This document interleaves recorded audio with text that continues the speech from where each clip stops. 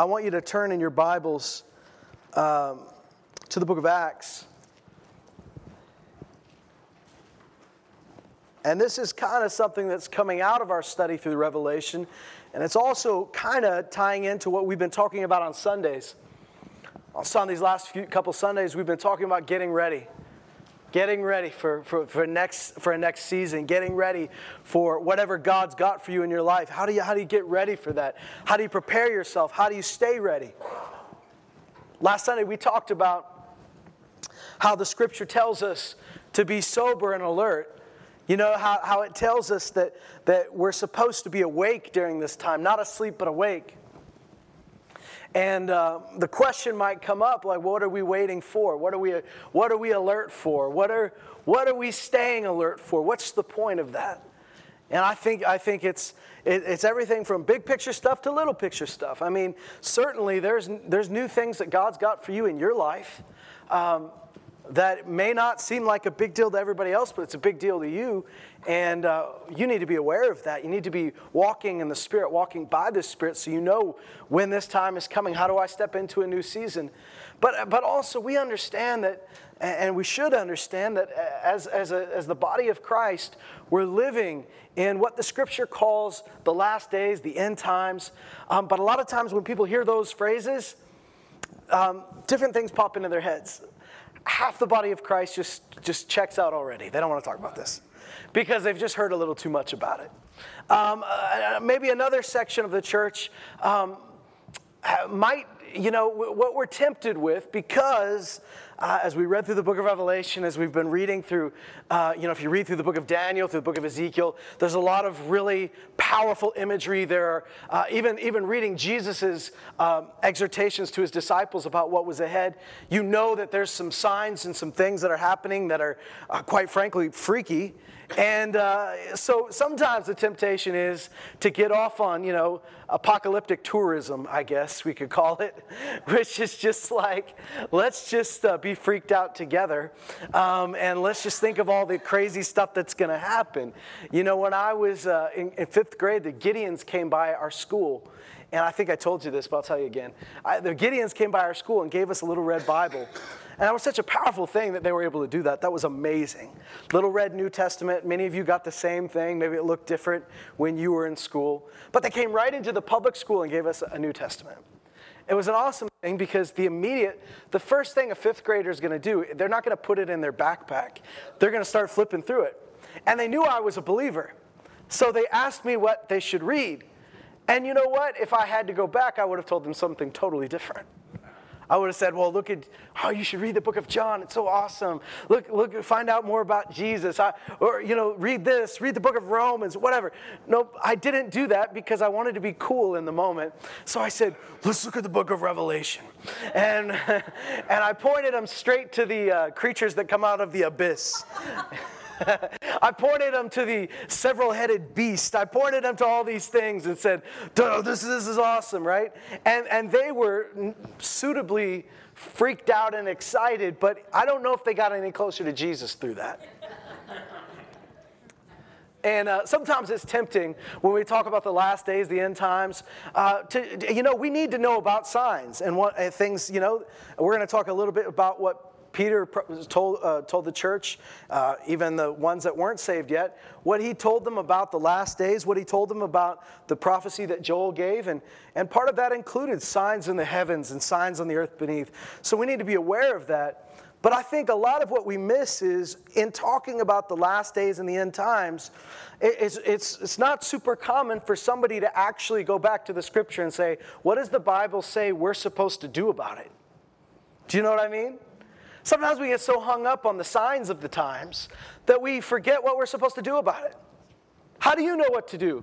I mean, maybe you're a doomsday prepper, and you've got some hole dug in the ground. But when I read the Scripture talk about the last days, and the last times, and the last days, one theme, and we'll get into this in another week, but one theme that pops up in almost every New Testament reference to the last days is an encouragement, in fact, a command to stay in the love of God.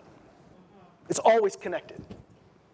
I mean, you could go through it point by point and see how Jesus says in the last days, people's love will grow cold. How Jude says, this is in the last days, this will happen, but you keep yourself in the love of God. Romans 13, he says, now this is the time. The end is almost here. This has almost happened. The salvation is nearer to us than when we first believed. Therefore, he says, knowing the time, do this. And he's talked about loving one another. And he says, do this, loving one another, knowing the time, that it's almost the end. I could go through example after example, and at another point we will. But it's funny, because when I think back of growing up, I was a little fascinated with the end times too, still am. But I would read books about it, and I didn't see a lot of books about the end times that talked about love. You know what I'm saying? I didn't see a lot of books about the last days that talked about how we should stay in the love of God. No, the books were all about the freaky stuff that's happening. Who's the Antichrist? I'm not saying that's not important, but the scripture doesn't say in the last days the church needs to figure out who the Antichrist is. Doesn't say in the last days you need to peg down the date. Doesn't say in the last days you need to radically oppose the New World Order.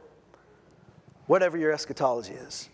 What it does say in all of these passages plus is that you need to focus on what God put you here to do.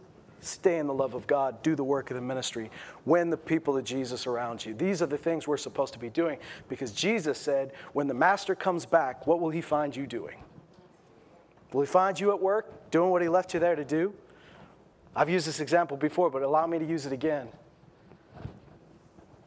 If you're managing the McDonald's over there, and you're the manager, and you say to your staff, I'm going to be back around sundown.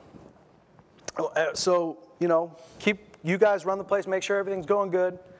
I'll be back around sundown. Now, quite frankly, nobody really talks like that. Nobody says sundown anymore. Maybe they say around supper time, I'll be back. What do you want your staff to do? Do you want them to stop everything and plan a party for your return? Do you want them to take bets as to what minute you're going to come back and wait by the door like puppy dogs?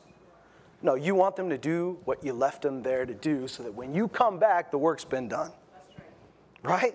What does Jesus want from us? He wants us to be aware of the season, awake and aware, right? Know the time. I'm not saying ignore it. Know it. He wants us to take the warning seriously. These things will happen in the last days. But he wants us to say, he's already told us what to do about it. That's the beautiful thing. He's already said, here's what you do. So through the next few weeks, what we're going to do on Wednesday nights is we're going to go through the scriptures that talk about it, so that more than just the freaky idea, if you're freaked out by the word or the phrase end times or last days, hopefully you won't be freaked out about it anymore, because we're actually going to look at what the scripture says we should do about it. Because I think that's important. It's good to know the seasons. It's good to know the signs. It's good to know all this stuff. But the most important thing is, what is God telling his church to do in these times? So let's go to the book of Acts. One of the first things you need to figure out is, what in the world is the last days? When does that start? Has it started? Is it going to start? Has it been going on for a while? What does it even mean? And if we were to take a poll, listen, if we were to just get 5 people in a room, in this room, take 5 of you, put you in another room, and say, what are your opinions about the end times? We would have 5 people, but 6 opinions about what's supposed to happen. And that's okay. Now, I'm not one of those guys who says, well, we're all right. All roads lead to the same place. No, probably somebody's more right than the others, but we can focus on what we do know. Right? And we should focus on it. Here's what he says in the book of Acts, chapter 2. This is the day of Pentecost. I'll give you some background. You know the background of the book of Pentecost, but what you may not know is the background to the prophecy that's about to be quoted. The prophet Joel had just experienced a massive locust plague in Israel. Devoured the crops, devoured the vineyards. And Joel is right in the middle of this crisis. And he's calling out to God. And the way Joel puts it, he doesn't believe this is a coincidence. Joel says, we did this to ourselves. We brought this on ourselves. But he says, God, would you have mercy on us? And he calls out to God. One of the things he talks about is he says, he actually says, I feel sorry for the drunks because there's no more grapes left, which is a nice thing for a prophet to say. But he also says one of the things that bothers him the most is that there's no longer going to be a grain offering for the Lord because all the crops are gone.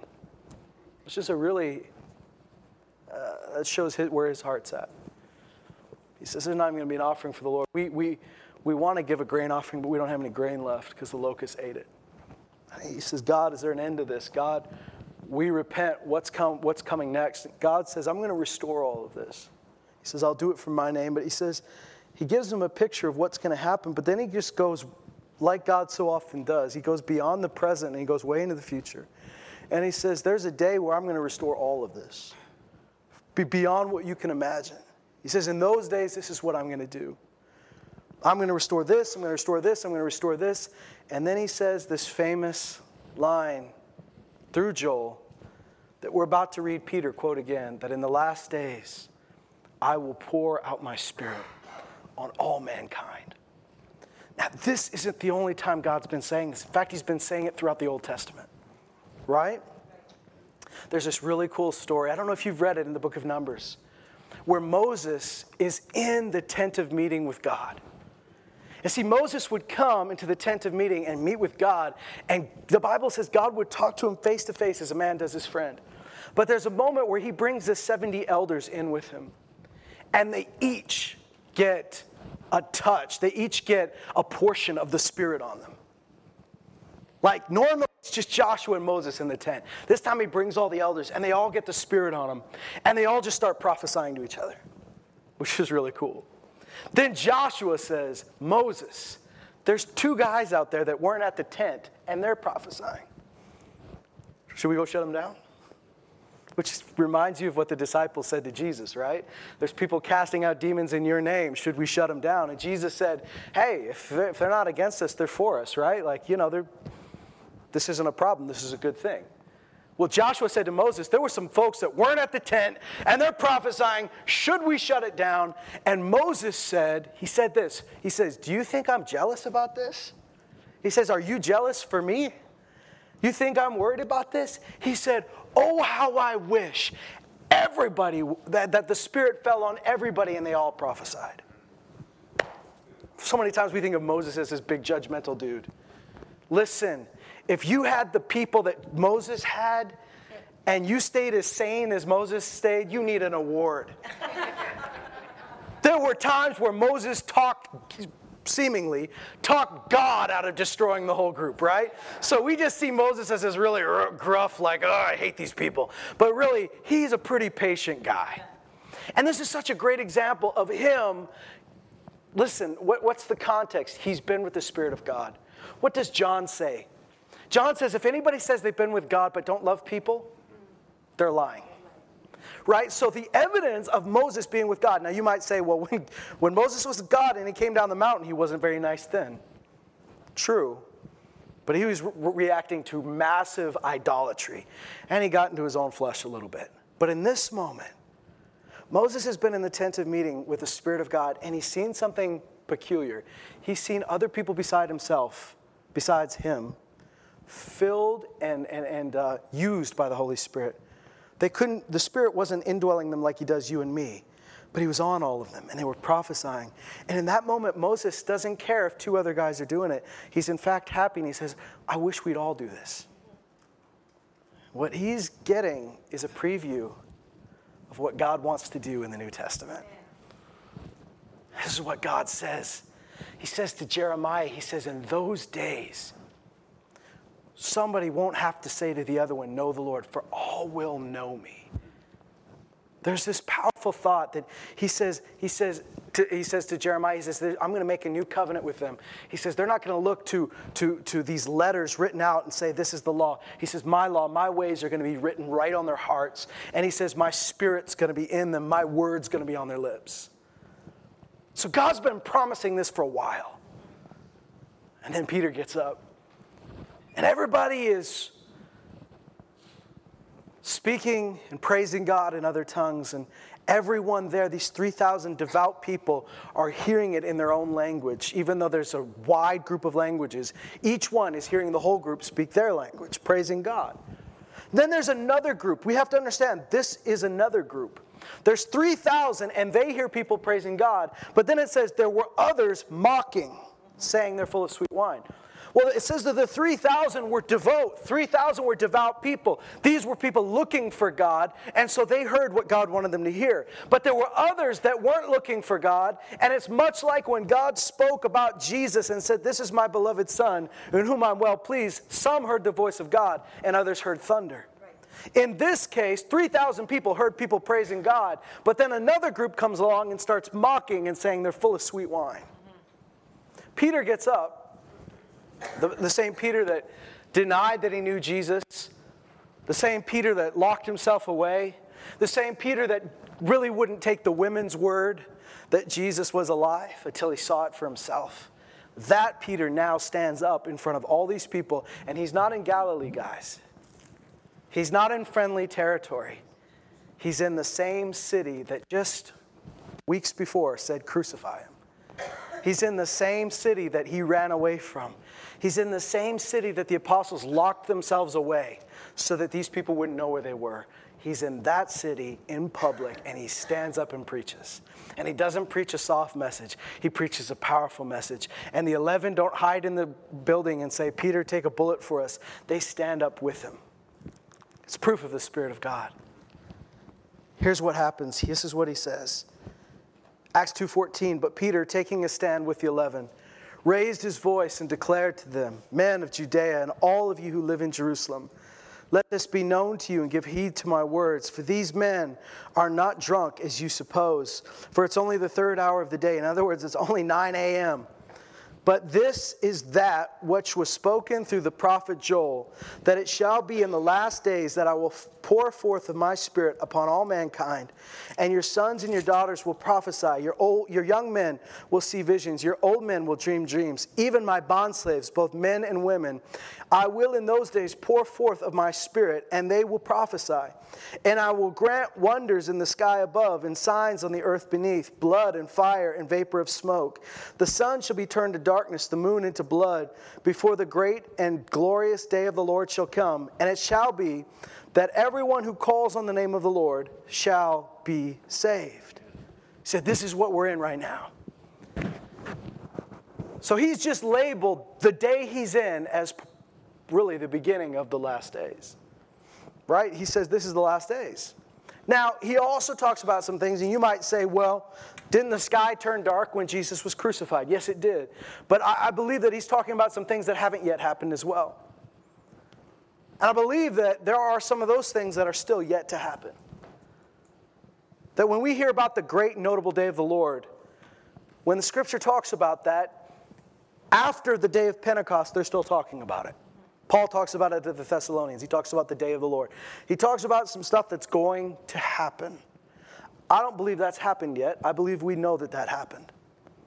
I know there's been groups of people, there's whole denominations that kind of formed around Jesus coming back in the 1800s. I don't think that happened. We're still waiting on that. But we're in those last days. We're in a transitional season. It's the age of the church. Some have called it the age of grace, what we're in. And I'm not a dispensationalist. I don't believe that, well, that ended when John died and now we're in this new age. No, we're in this transitional season that began at the day of Pentecost, and it'll end, it'll transition out when Christ returns and eventually when he sets his own kingdom up. We're in this period right now where his kingdom is here, and yet the kingdoms of this world are still here. And they're clashing. And they're both there at the same time. There's the invisible kingdom that's in us, that's moving in us, that goes with us, that we can say the kingdom of God is near you. That's here right now. And yet he talks about a kingdom that's to come when the lion will lay down with the lamb and the child will stick his hand in the adder's nest and not be afraid. He talks about a time where there will be peace because he rules with a rod of iron. That's not here yet. Listen, if Jesus were ruling with a rod of iron right now, the news would be different. That's right. You know that, right?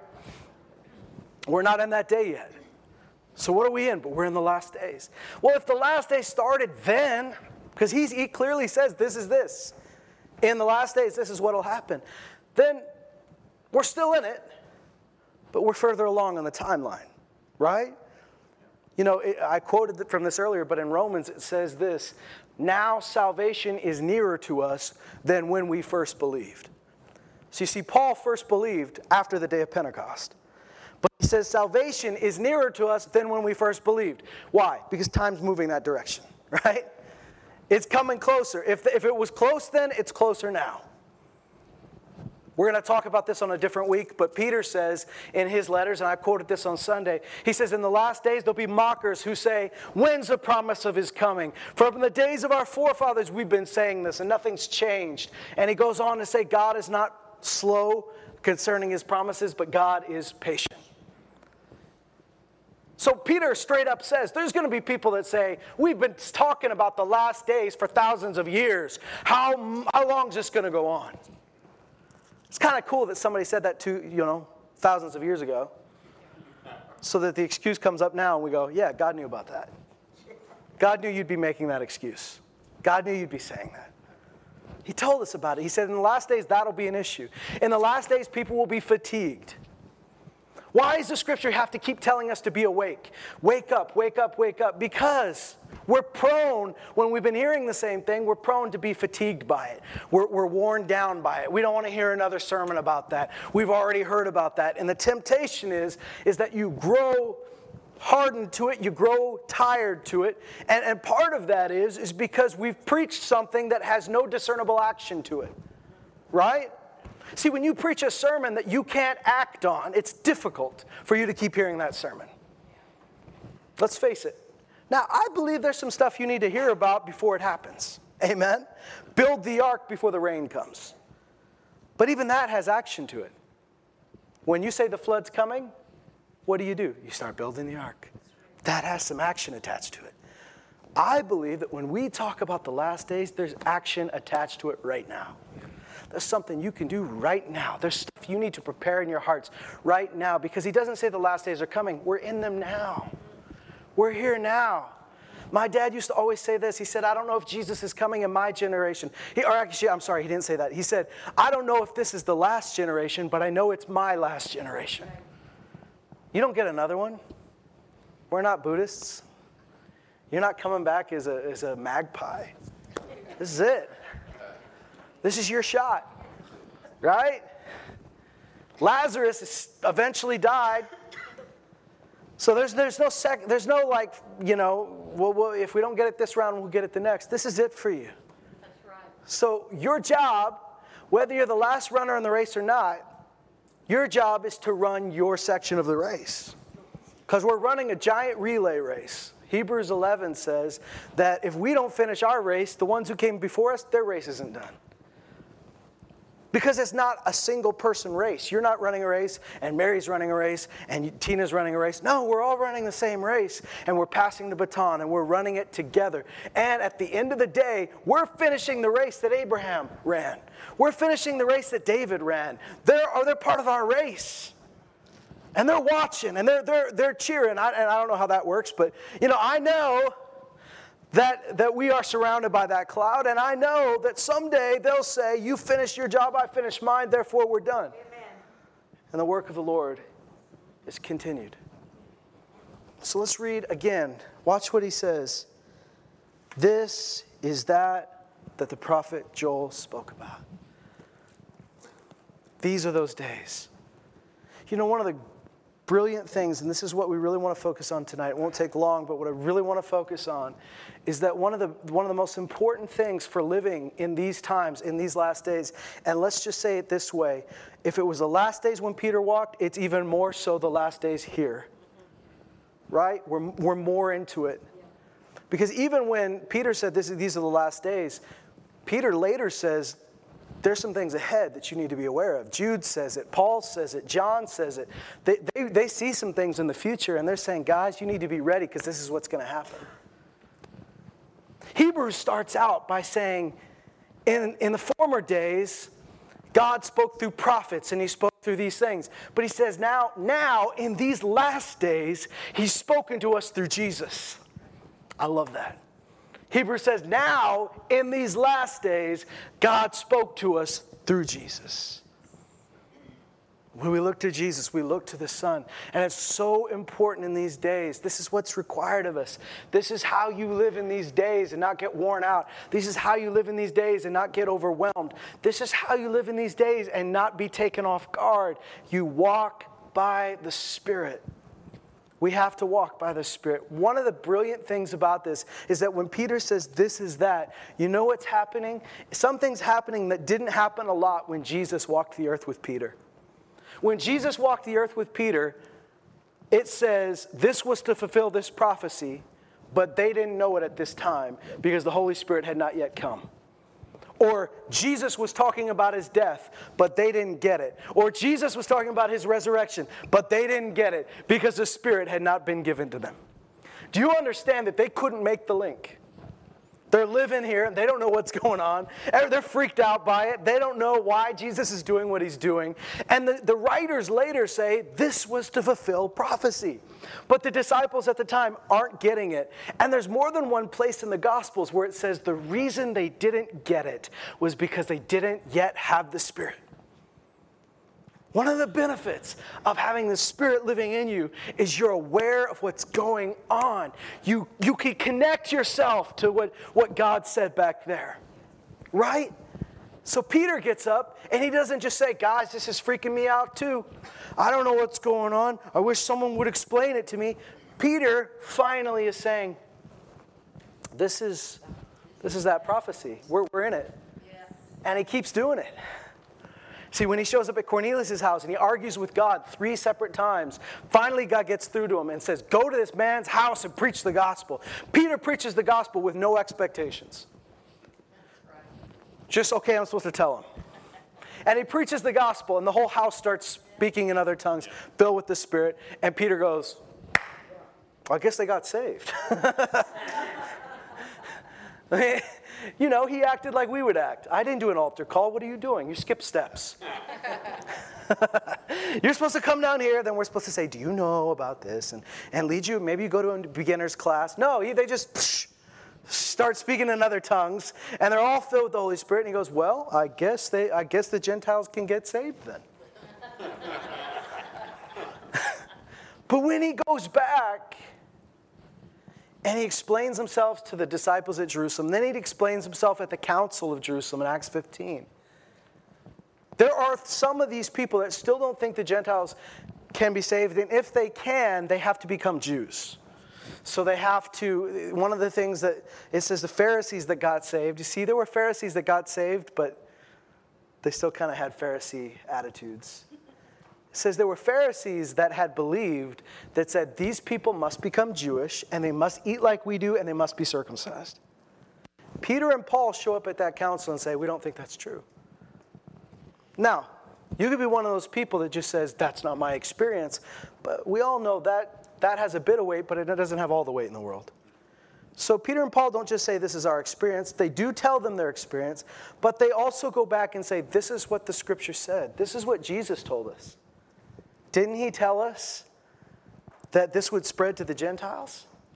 Didn't the Scripture say hundreds of years ago that this was going to be for the Gentiles too? And then they say, and look what happened when it happened. Look at the testimony of the Spirit. You see what they're doing? It's the testimony of the Word and the Spirit together. They're testifying together. Peter and Paul don't get up and just say, if you don't believe it, you're a bunch of doubters. No, they respectfully present the Word and the Spirit are agreeing. Look at what's happening. And it says that James, who's the leader of the leader of the group that disagrees, he's kind of the ringleader who's opposed to this. He says, you know what? The Scripture did say that this would come on the Gentiles. And he says, I think we can all agree that God's opened a door to the Gentiles, a door of faith for them. So here's what's happening. Once again, Peter is seeing himself in the Scripture. He's saying, we're living this out. Why? Because it's the Holy Spirit in them now. Think about the road to Emmaus. Jesus sneaks up on a couple of disciples. And he says, hey guys, what's going on? They say, oh, well, He says, why do you guys look so sad? And they said, haven't you heard? Where have you been? They say, Jesus, this guy we've been following, they crucified him. We thought he might be the Messiah. You see, they're already doubting that he was the Messiah because it didn't turn out like they thought. And it says that Jesus walks with them, and you know the story. Jesus walks with them, and starting from the beginning of the Old Testament, go back to Moses. And I think when he says go back to Moses, he's not starting with Moses the man. He's starting what Moses wrote, which is Genesis. Move on forward. Starting with Moses and moving on, he shows them himself throughout the Scripture. And their eyes are open to it. They still don't know they're talking to Jesus until later. But later when he departs, they say, didn't our hearts burn within us? When he began to talk, you see, they experienced the Holy Spirit. They experienced what it was like for the Holy Spirit to open their eyes to you are living out prophecy. Now, this is the coolest thing about being part of the church in these days is that God's already told us about this. He's already prepared us for it.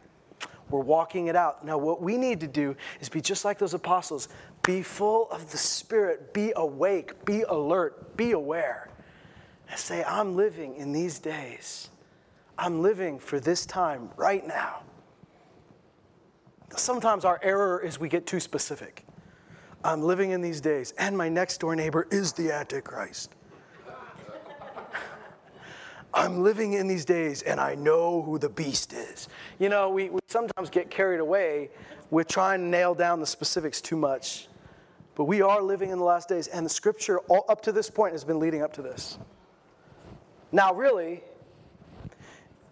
properly, all Scripture in the Old Testament points to the cross.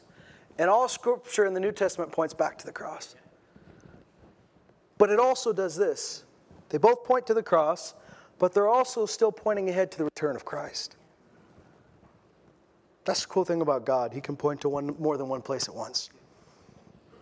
A prophecy in the Old Testament that's meant to be a reassuring to a king who's living in that time can also be prophesying about the birth of Jesus Christ. That's the cool thing about when God talks. There's layers to it. I want you to see what Peter wrote in 1 Peter 1. We quoted this on Sunday, so it's tying together with what we're talking about tonight.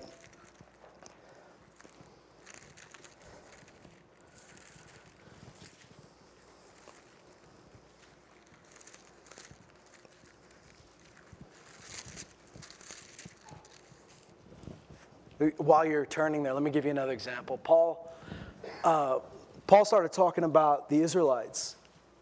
Talk about the Israelites wandering through the wilderness and coming to the promised land and rejecting the promised land and all the stuff that they went through. And he said to the New Testament believers, he said, all of these things happened to them as an example for us, to whom the ends of the ages have come. Do you hear that? We're living in the end, but we can learn from those guys back there. All of these things happened to them as an example for us, to whom the ends of the ages have come. What he's saying is you Spirit-filled believers need to see that the Scripture's been talking about you before you were born, that all of this is teaching us something, that we see these things come to pass in our day. We see God at work back then, right here, and in the future. And we see ourselves as part of it. And that's the coolest thing. We're part of this. We're part of the end times. We're part of the last days. I don't know how long that goes. I don't know. I know that I believe Jesus is coming soon because he said it. He also said he's coming quickly, and those are different things. I've said that before. But Jesus is coming soon is different than Jesus is coming quickly. Coming quickly is not when he's coming, it's how he's coming. In a blink of an eye, right? As lightning flashes from the east to the west, that's how I'm coming. Like a thief in the night, that's how I'm coming. So what we're talking about, sometimes when we see those scriptures about him coming quickly, we've read that as he's coming right now, rather than how he's coming. But he says those that are awake, his church, we're going to be aware of the season. We're not going to be taken off guard like the rest of the world. He says this in 1 Peter 1.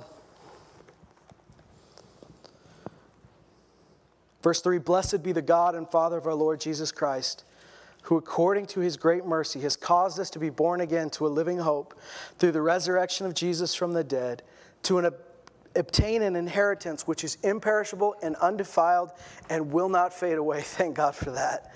Reserved in heaven for you. Thank God there's something reserved for you in heaven. That is imperishable, undefiled, and will not fade away. Then he says this, who are protected by the power of God through faith for a salvation ready to be revealed in the last time. So why am I confident today about my future? Why am I confident today about Judgment Day? Why am I confident today that I can tell you I know I'm going to heaven? Why am I confident that I'm not going to die ever again, that even when my body quits, I'm going to live? Is because I know through faith that I'm being protected for that salvation. Amen. Thank God. And it says this, in this you greatly rejoice, even though now for a little while, if necessary, you've been distressed by various trials, that the proof of your faith, being more precious than gold, which is perishable, even though tested by fire, may be found to result in praise and glory and honor at the revelation of Jesus Christ. So knowing what's ahead of me is going to help me get through what I'm going through right now, that I'm looking in the right direction. Look what's waiting for me. Look what's coming up. This might be a tough part right here, but look what's coming up for me. Keep my eyes on what's ahead. Yeah. Don't get frustrated by this season. This season is going to seem so short when you get to the other season. Right? Yeah. When you're training, if you're an athlete and you're training, it doesn't feel good when you're training. But when you're thinking of what's coming up ahead, what's this preparing me for? You can bear through some trial, right? You can bear through some pain. You can bear through some discomfort because you know what's coming up ahead. And that's exciting. I know what's coming. I know that I have some opposition right now. I know that the enemy doesn't want us to succeed. I know that he's throwing everything he's got at me, but I know the end of this, we win. Right? You know, T and I just went to the museum's exhibit of World War I, Flanders, you know, the Canadians that fought in Flanders. And it's amazing the stuff they had to go through in that mud in Belgium. People would drown in mud. A soldier just be walking and disappear. And drown him. Like it was just, one soldier said, and I read this at the World War I Museum in Kansas City. He said, hell is not fire, hell is mud.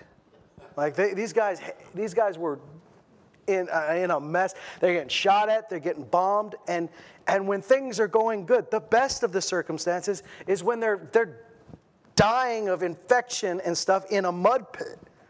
And all these guys keep enduring because of the hope of victory. They don't know they're going to win. They just kind of think, well, we think we might. And they endured. How much more a believer who knows there's victory ahead of us, who is assured of that victory, because I'm not protecting myself for salvation. I am being protected through faith for salvation to come. So my faith isn't in my ability to keep myself. My faith is in his ability to keep me. That's pretty exciting. So if those dudes can endure all of that without assurance of victory, how much more when I know what's ahead? That's why when we talk about the last times, anytime you see the last times, the end times in the scripture, it's never meant to freak you out. It's meant to encourage you. We're almost there, guys. What does the scripture say? The night is almost gone. The day is at hand. Therefore, let us lay aside the deeds of darkness and let us put on the armor of light. You'll never see talk of Jesus' return or the last days or the day of the Lord that doesn't encourage you and doesn't tell you this is how we live in response to this. It changes how you live right now. So if the fruit of us talking about the end times in 2018 is for people to get disillusioned and walk away, or to get people scared, then is that fruit the right fruit from what God, I mean, is this really what it's supposed to do?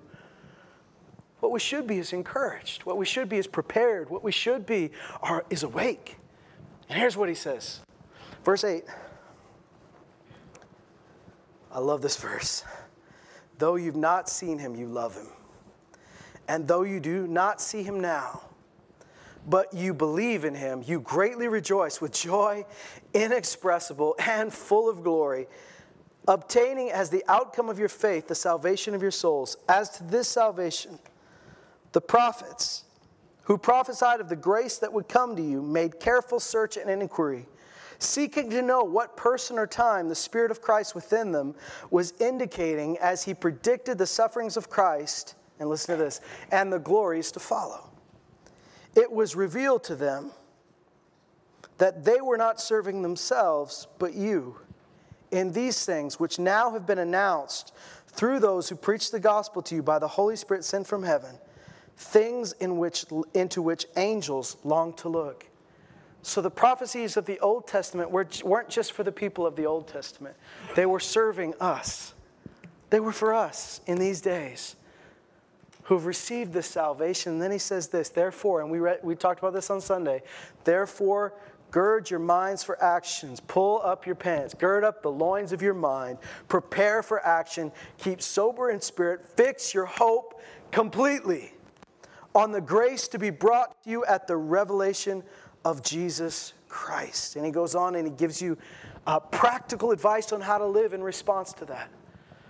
How to lay aside your old lusts and ways, and how to embrace that because he's holy, I can be holy. And that all comes from hope. So when I have the Spirit of God in me, my eyes are open, I'm awake, and now I can see that those prophecies, that Old Testament, all of that was leading up to this age of resurrected saints.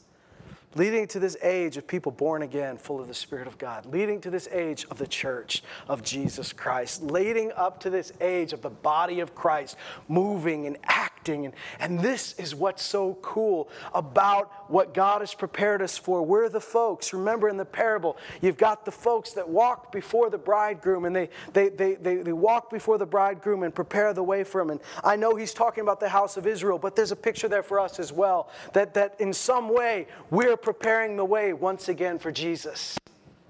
That as John the Baptist prepared the way in the spirit of Elijah, so we are now preparing the way for his return again. And that's exciting.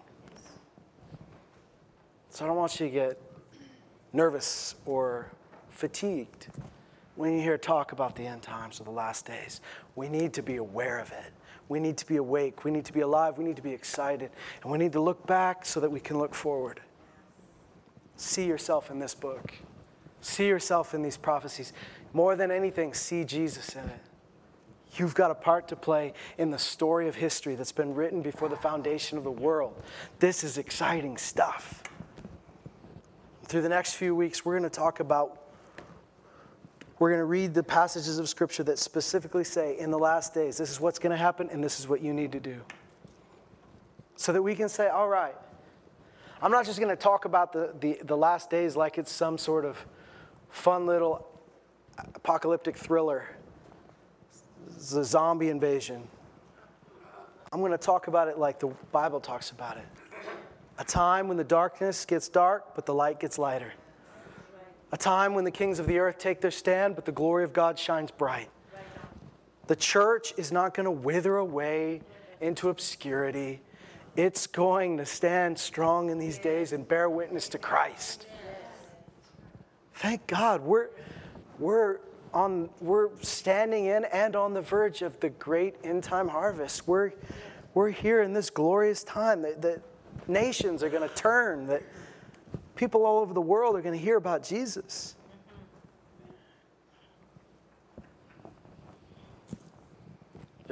I don't believe there's going to be an end to rebellion until Jesus comes and puts the end to it.